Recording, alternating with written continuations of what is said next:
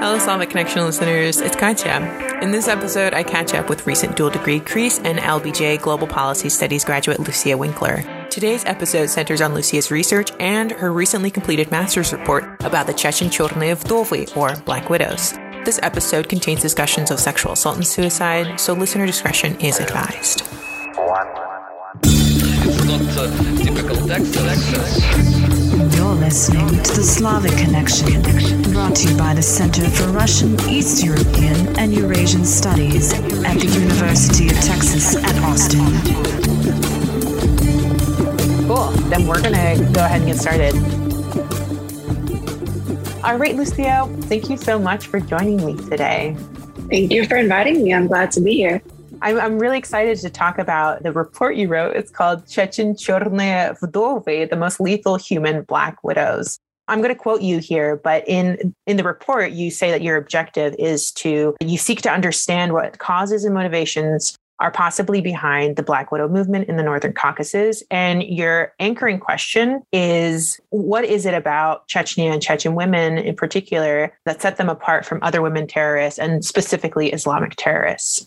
So before we jump into this really intriguing question and how you went about answering it or attempting to answer it, I first wanted to ask you, how did you even come to this particular topic? Women terrorists in a place like Chechnya is, that wouldn't be my first kind of idea for writing a report.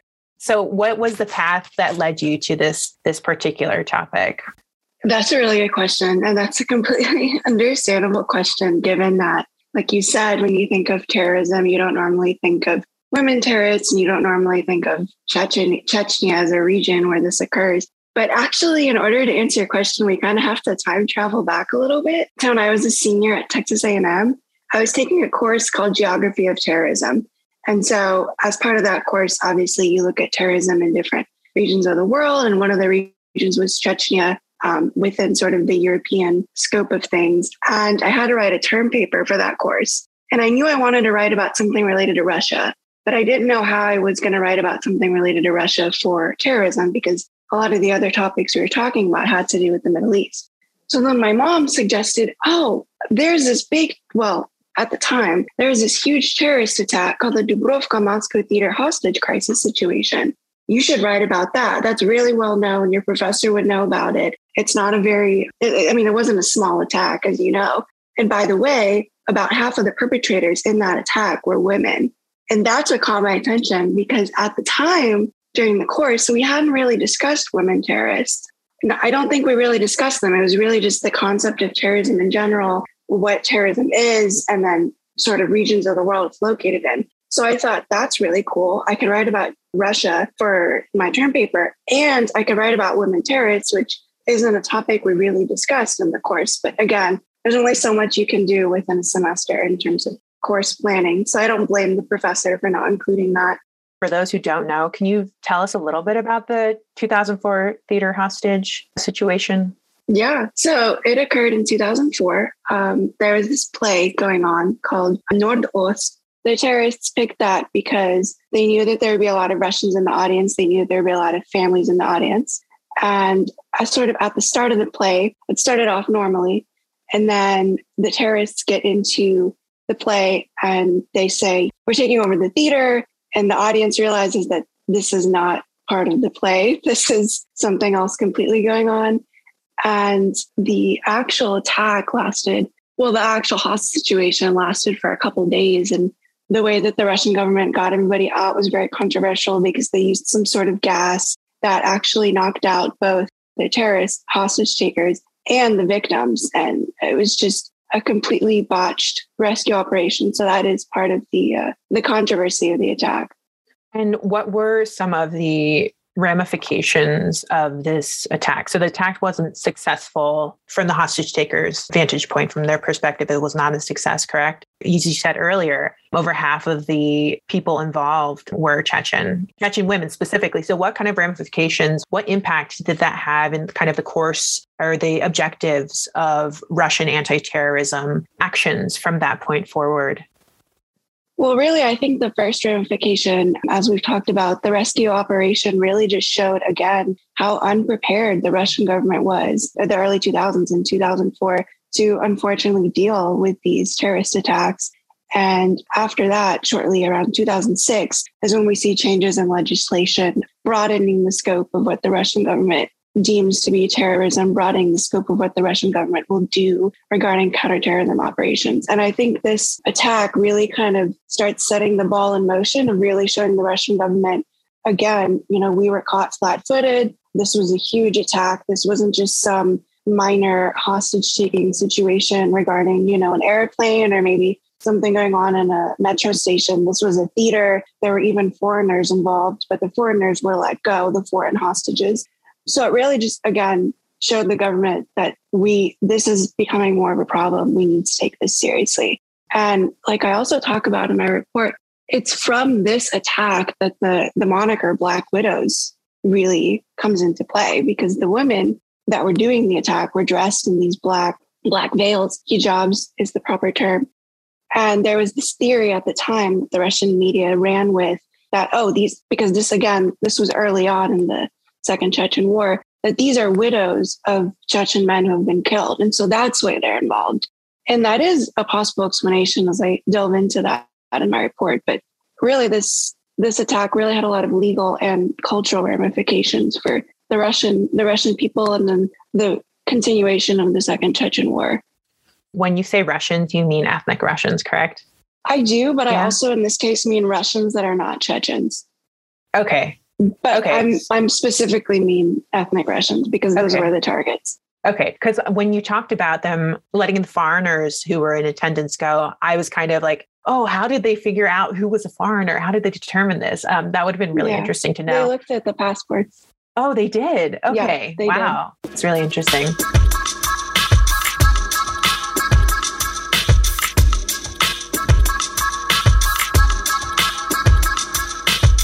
I had a question about something that you touched on already, is the coming to a consensus, narrowing it down to a single or a couple definitions of what terrorism is and who terrorists are. You say that the Russian government did that, was successful in kind of coming to a general consensus of what terrorism specifically is. Why is it important to keep this kind of positionality and perspective? Yeah.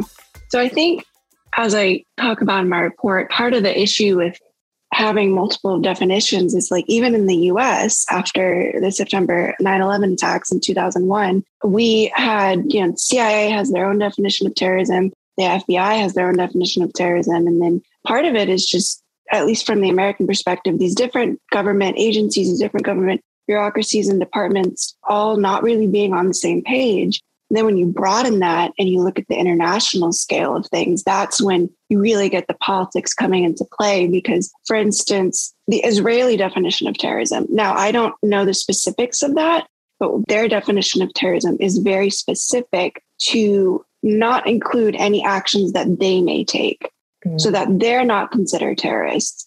But it's very easy for them to point fingers at maybe Hamas or some other Palestinian group, or another antagonistic group. And there are a lot of antagonistic groups towards Israel and the actions that they do as terrorist acts and actions. And so when you look at the world stage, that's a problem you run into a lot, is the people in charge are the ones writing these definitions. And how are they writing them in a way that gives them the leeway to act aggressively, but it's not considered terrorism?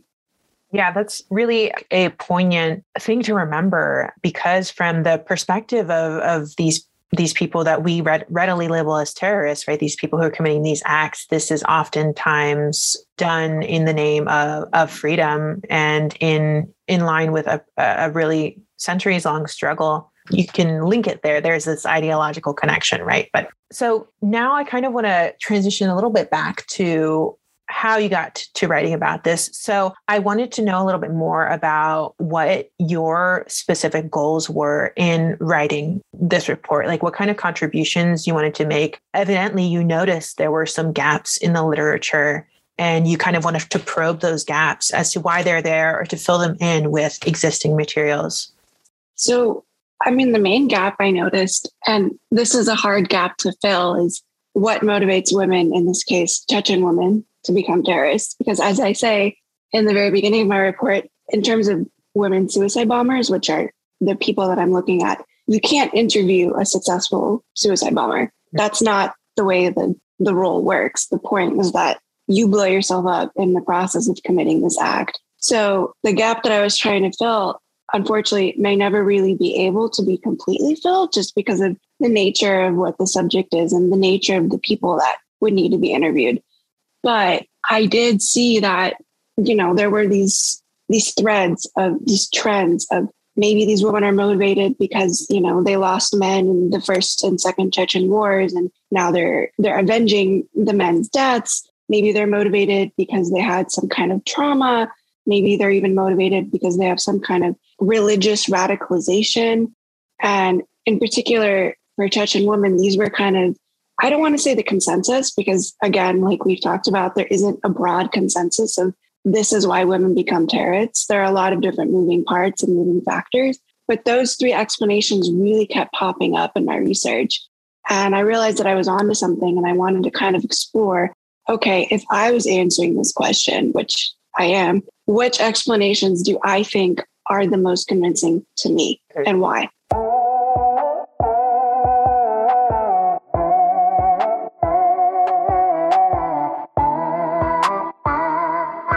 And so this research that you were doing, you were mainly working with pre-existing literature, specifically about these women, but also about, weaving together literature that's about female terrorists, but not specifically focused on Chechnya, terrorism in Chechnya, but not specifically focused on women, kind of weaving them all together, right? Like you said, picking out these threads. Is there a lot of English language or Russian language analysis of this particular group, or was that not the case?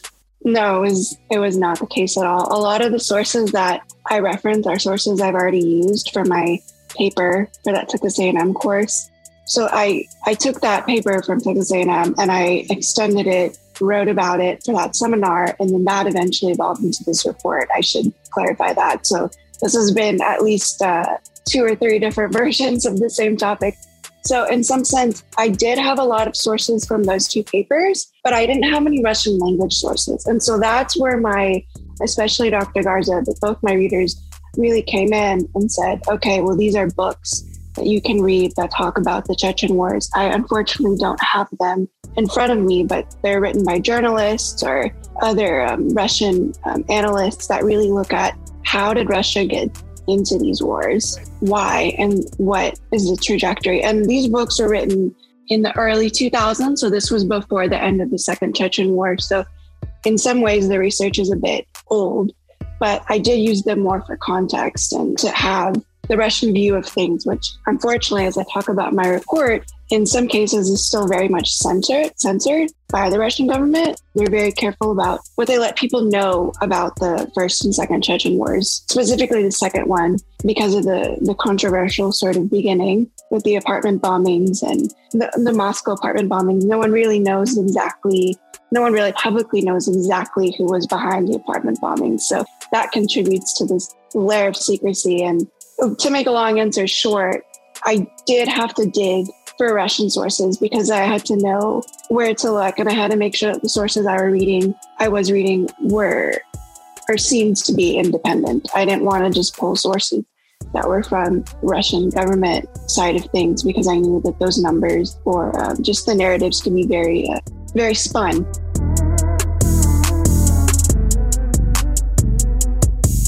So you write there's a lack of attention on the history of women terrorists. Do you think that this ties into Russia's long history of censoring what kind of material has been produced? Like, especially if we were considering like interterrorism and terrorism that could potentially point to a particular government's own flaws and how its own people are, reacting against it. That kind of information would not bode well for a state that was trying to maintain a particular image. Do you think that might have had an impact on how well women terrorists in Russia have been documented or studied?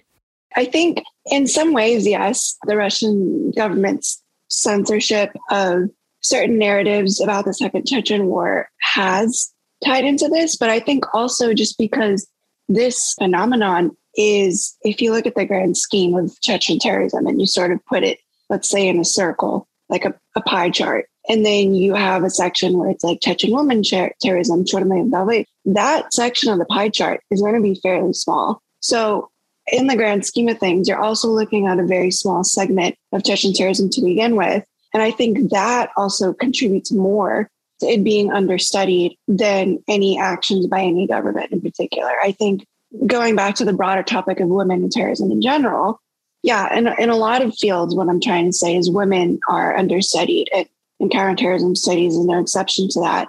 So I think the fact that women terrorists are not, in most cases, as prevalent as male terrorists, regardless of sort of the group you're looking at, contributes to the lack of research, and then the lack of existing research, maybe even the lack of interest to begin with.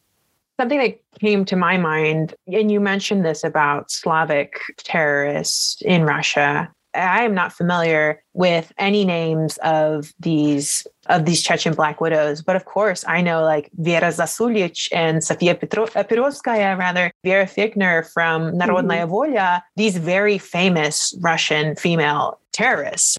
If you could, am I like onto something a little bit here with also considering like the backgrounds of these particular women versus the backgrounds of Chechen women and kind of those dynamics, and maybe romanticizing history or kind of rehabilitating these figures in a way that makes them seem much better than they were perceived at the time? I'm going to kind of take us a little bit back to the Middle East, because something that I noticed in my research is, with the exception of the first Chechen female suicide bomber, Badayeva, there hasn't really been seen a trend of mythologizing these women who become suicide bombers. There is sort of this cult of martyrdom seen in Hamas in Palestine with the Hamas suicide bombers, men and women. And so I saw a little bit of that with the very first female suicide bomber, or the very first Chechen one, Badayeva again. But outside of her, I haven't really seen much evidence of this sort of mythology kind of taking life of its own. That's not to say that it won't happen in the future. And maybe it's happening now and I just haven't seen it. I haven't come across it in my sources. But I do think maybe there's a possibility for that to happen, especially as we become more removed from the Second Chechen War. I mean, it ended in 2009, so it's already been 12 years. And especially as maybe the Russian government and Russian politics evolve, no one really knows what's going to happen after Vladimir Putin ends his time as president in whatever manner he chooses to end it. But that is a big question mark. And I really think that sort of the way Chechen terrorism and the way Chechen women terrorists are treated both culturally in Russia and then culturally within the Chechen Republic really is going to change and depend on the direction that the overall Russian political sphere takes in the future. Could you elaborate a little bit more on how these women are perceived, like you said, perceived in Russia and then perceived within Chechnya? And for the perception within Chechnya, maybe delving a little into kind of incompatibility with suicide and Islam and martyrdom and this kind of acceptance and non-acceptance, this tension that plays out in Chechnya. So I'll start with the broader view of Russia first. So, of course, when you say the word "черные вдовы" or you say "shahidki," everybody instantly knows that you're talking about the Chechen Black widows. And I remember my mom actually, when she was in visiting Moscow in the early 2000s, she said something she noticed in the metro stations is, first of all, there were suddenly no more trash cans.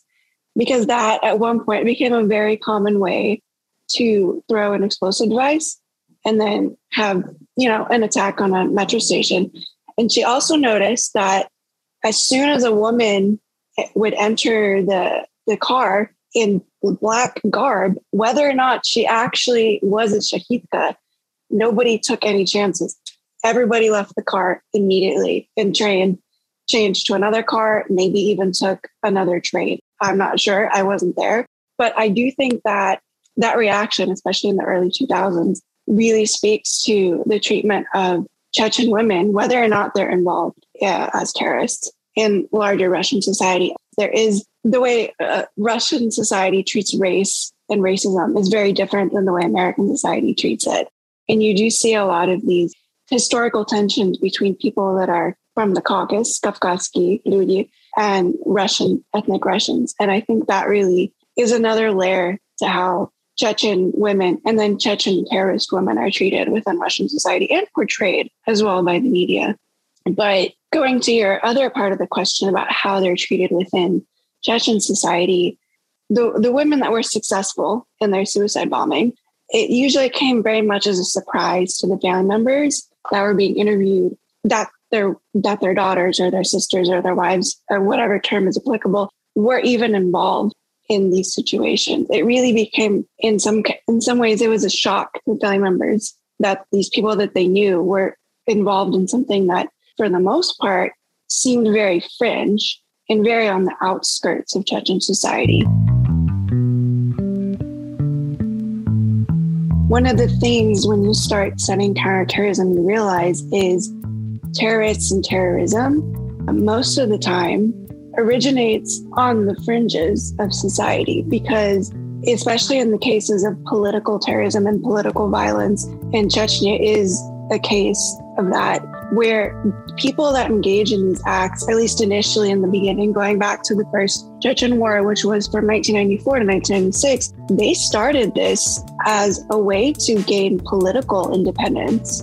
And they started this as a political movement that eventually resorted to more violent tactics because they felt that they weren't being heard. And that's something that I learned very early on. The seeds of terrorism are not feeling like you're heard and feeling like you have to resort to, unfortunately, very violent and brutal methods in order to make your voice heard. Now, I'm not saying that they have a good message, and I'm not saying that I'm going to listen to the message, but I am saying that in the cases of political violence and political terrorism, that is how it starts. People maybe that are not heard because they're on the fringes of society that take these actions. And then suddenly they are heard because of the effects of the attacks.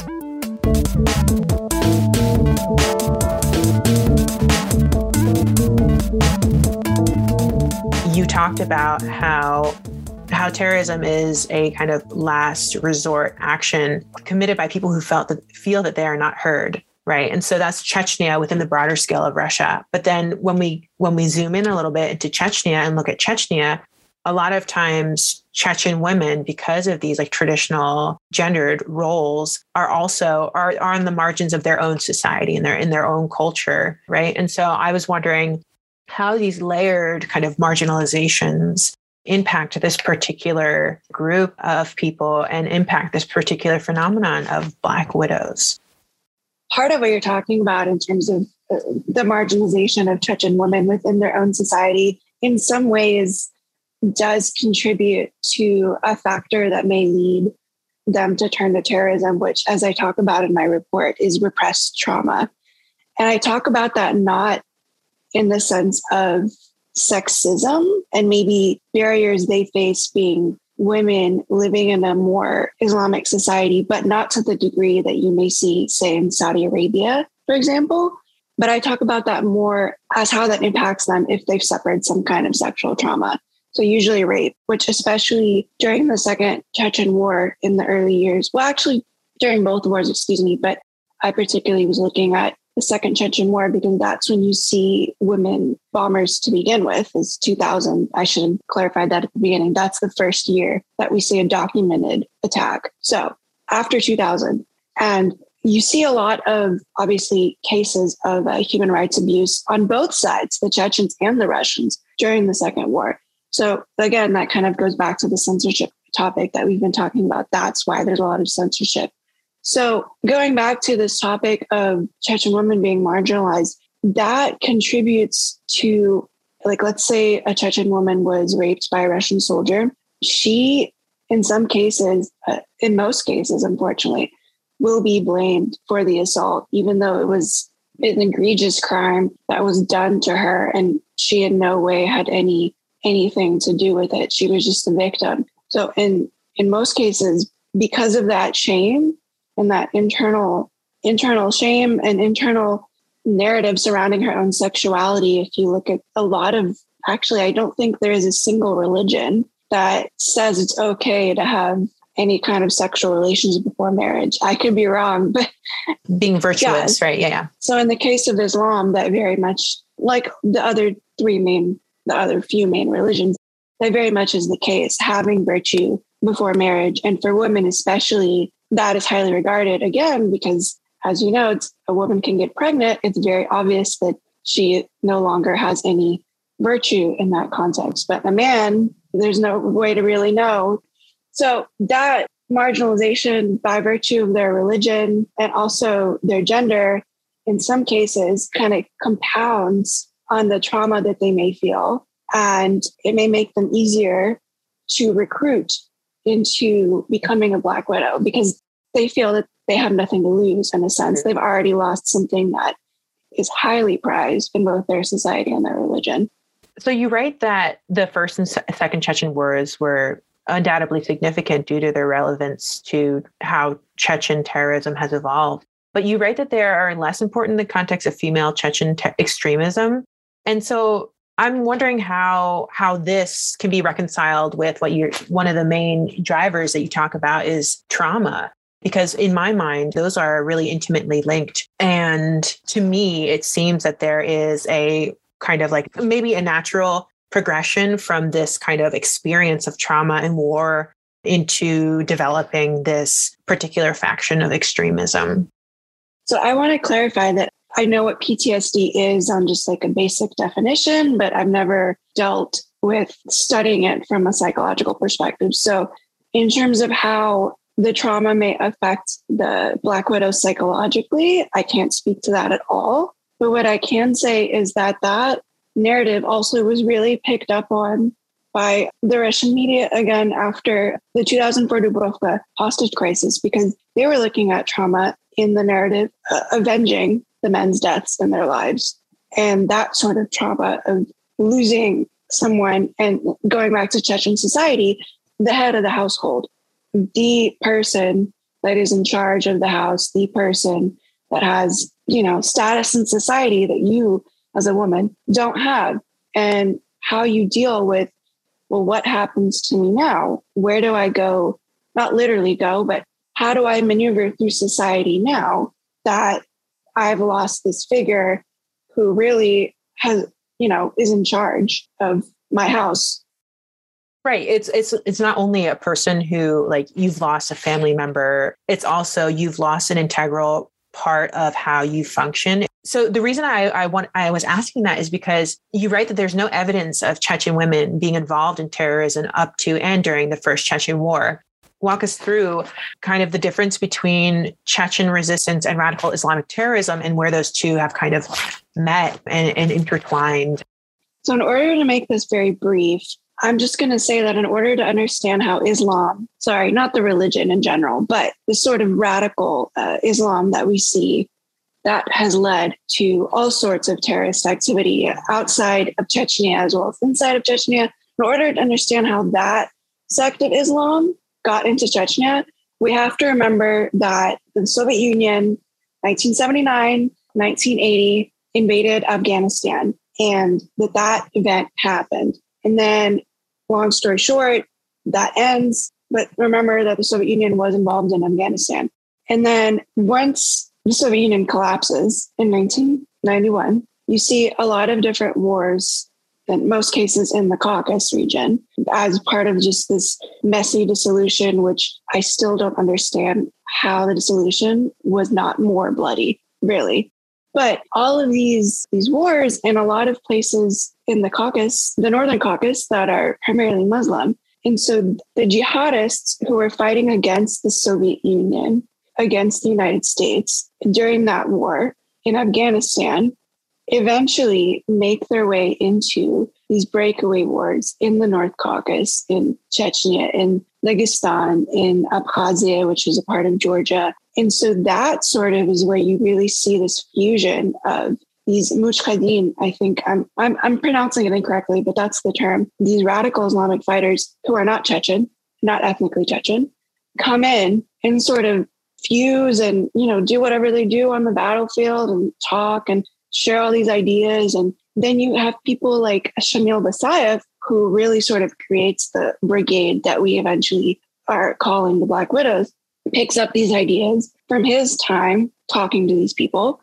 And that's how you see the Chechen resistance movement, how you see it shift from just a secular nationalist narrative of, we want to be independent, we're Chechens, we're not Russians, to, yeah, we want to be independent, but also we want to do this for Allah. And also we're going to blow up, the subway, we're going to blow up this bus in the name of Allah. And so there's this really interesting fusion that happens that once you start pulling the strings, you actually have to go all the way back to 1979 to kind of see where it started. Yeah. Okay. So does that mean that their primary goal is more for martyrdom for Allah and less for freedom of Chechnya? Or is it both? Or can it not be disentangled at this point because of this kind of like evolution that has further maybe muddied or made its orientation very kind of nebulous? I think at this point, like you said, it's probably so meshed and entangled together that it really is a fusion of the two motivations. And I think, if in some way we were able to interview a failed shahidka and then we interviewed another failed shahidka, I think you might get two different orderings of the narrative. So maybe one would say, I consider myself very devout Muslim. I'm doing this for Allah. I'm doing this because I believe this is jihad. And I'm doing it so that Chechnya can become independent. Whereas another failed shahidka might have those in reverse order. So again, I think both of these motivations are so entangled that it really would be difficult to tease out specifically which one is the driving factor. I will say, since the end of the Chechen War, or the Second Chechen War in 2009, I think if you are going to look at attacks since then by both men and women, you're more likely than not going to see radical Islam as the driver. Because again, the Chechen War is over in 2009. And then since 2009, remember, we had ISIS come into existence and now is, still in existence, but certainly not as the case it was in 2014, 2015. And I think since 2009, across the board, we've seen a lot of issues of homegrown terrorism. We've seen a lot of issues of online terrorism, online radicalization. So I think in most cases, radical Islam, this twisted version of the religion, is more of the driving factor in the more recent attacks to begin with.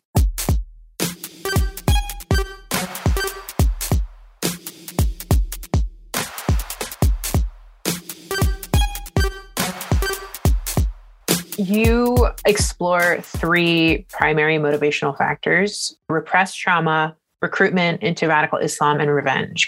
You posit that the two most plausible seem to be revenge and radicalized Islam. And so I'm wondering, as we progress and kind of the memories of the Chechen wars become distant, although, 12 years ago is when the last one ended, so it's really not that long ago. But as they become more distant, perhaps as the people who lived during that time and can most vividly remember are growing older, again, not that long ago, but is revenge becoming less of a prominent motivational factor, and it's more so leaning in favor of recruitment into radical Islam? It's not a trend that I particularly decided to even explore if it is an existing trend, but I do think that's a good question for future research. If somebody out there is listening and is like, wow, I really want to research the Shahidki. Okay, this is an angle that you can take, because off the top of my head, if I had to guess, I would say that yes, more likely than not, we are going to see radical Islam as the driver more than revenge. I do think that the Chechen tradition of revenge killing, which I refer to as adat, I'm not sure how to pronounce that, is still going to be a driver to some extent, because it is going to be, it's always a cultural factor that is going to come into play. But you do bring up a really good point. I think as we move further and further from the Chechen wars, the revenge motive and people that lived through these wars or directly lost somebody in these wars is most likely going to decrease. And we're most likely going to see an increase of, again, the issue of radicalization, particularly through online means as the world becomes more globally connected. The Chechen case is interesting because the movement evolved from a nationalist, more secular perspective, not to say that these people were atheists brandishing weapons fighting for Chechnya, but my point is that religion wasn't a narrative that they used to make the case for their independence. They used ethnic narratives saying, we're Chechens, linguistic narratives, we don't speak Russian, we speak Chechen, more so than the fact that we are Muslim and you are Orthodox Christian, if I'm speaking for the majority of the Russian population. And secondly, I think it's also interesting because the Caucasus region in general, given its geography, developed isolated in some ways. They were isolated from each other if you're looking at the Northern Caucasus, and both the North and the South were isolated from each other as well. So you get these very unique languages and cultures, which are really only found in that region. And again, it makes that sector of the world very small compared to terrorism in the Middle East. But I think going back to Chechen terrorism, how that developing really tied into their nationalist narrative of, Caucasians are very proud to be Caucasians. That was something I picked up in my travels in the South Caucasus. And though I've never been to the North Caucasus, I'm sure that holds true there as well. And then the other third point that makes the Chechen woman an interesting case in particular to study, is Chechnya and the Chechen Republic, Islam didn't really become fused with the identity of being Chechen the way it is with Saudi Arabia, for instance. And when I bring up Saudi Arabia, what I mean is the religion and the foundation of the country as we know it today are very much intertwined.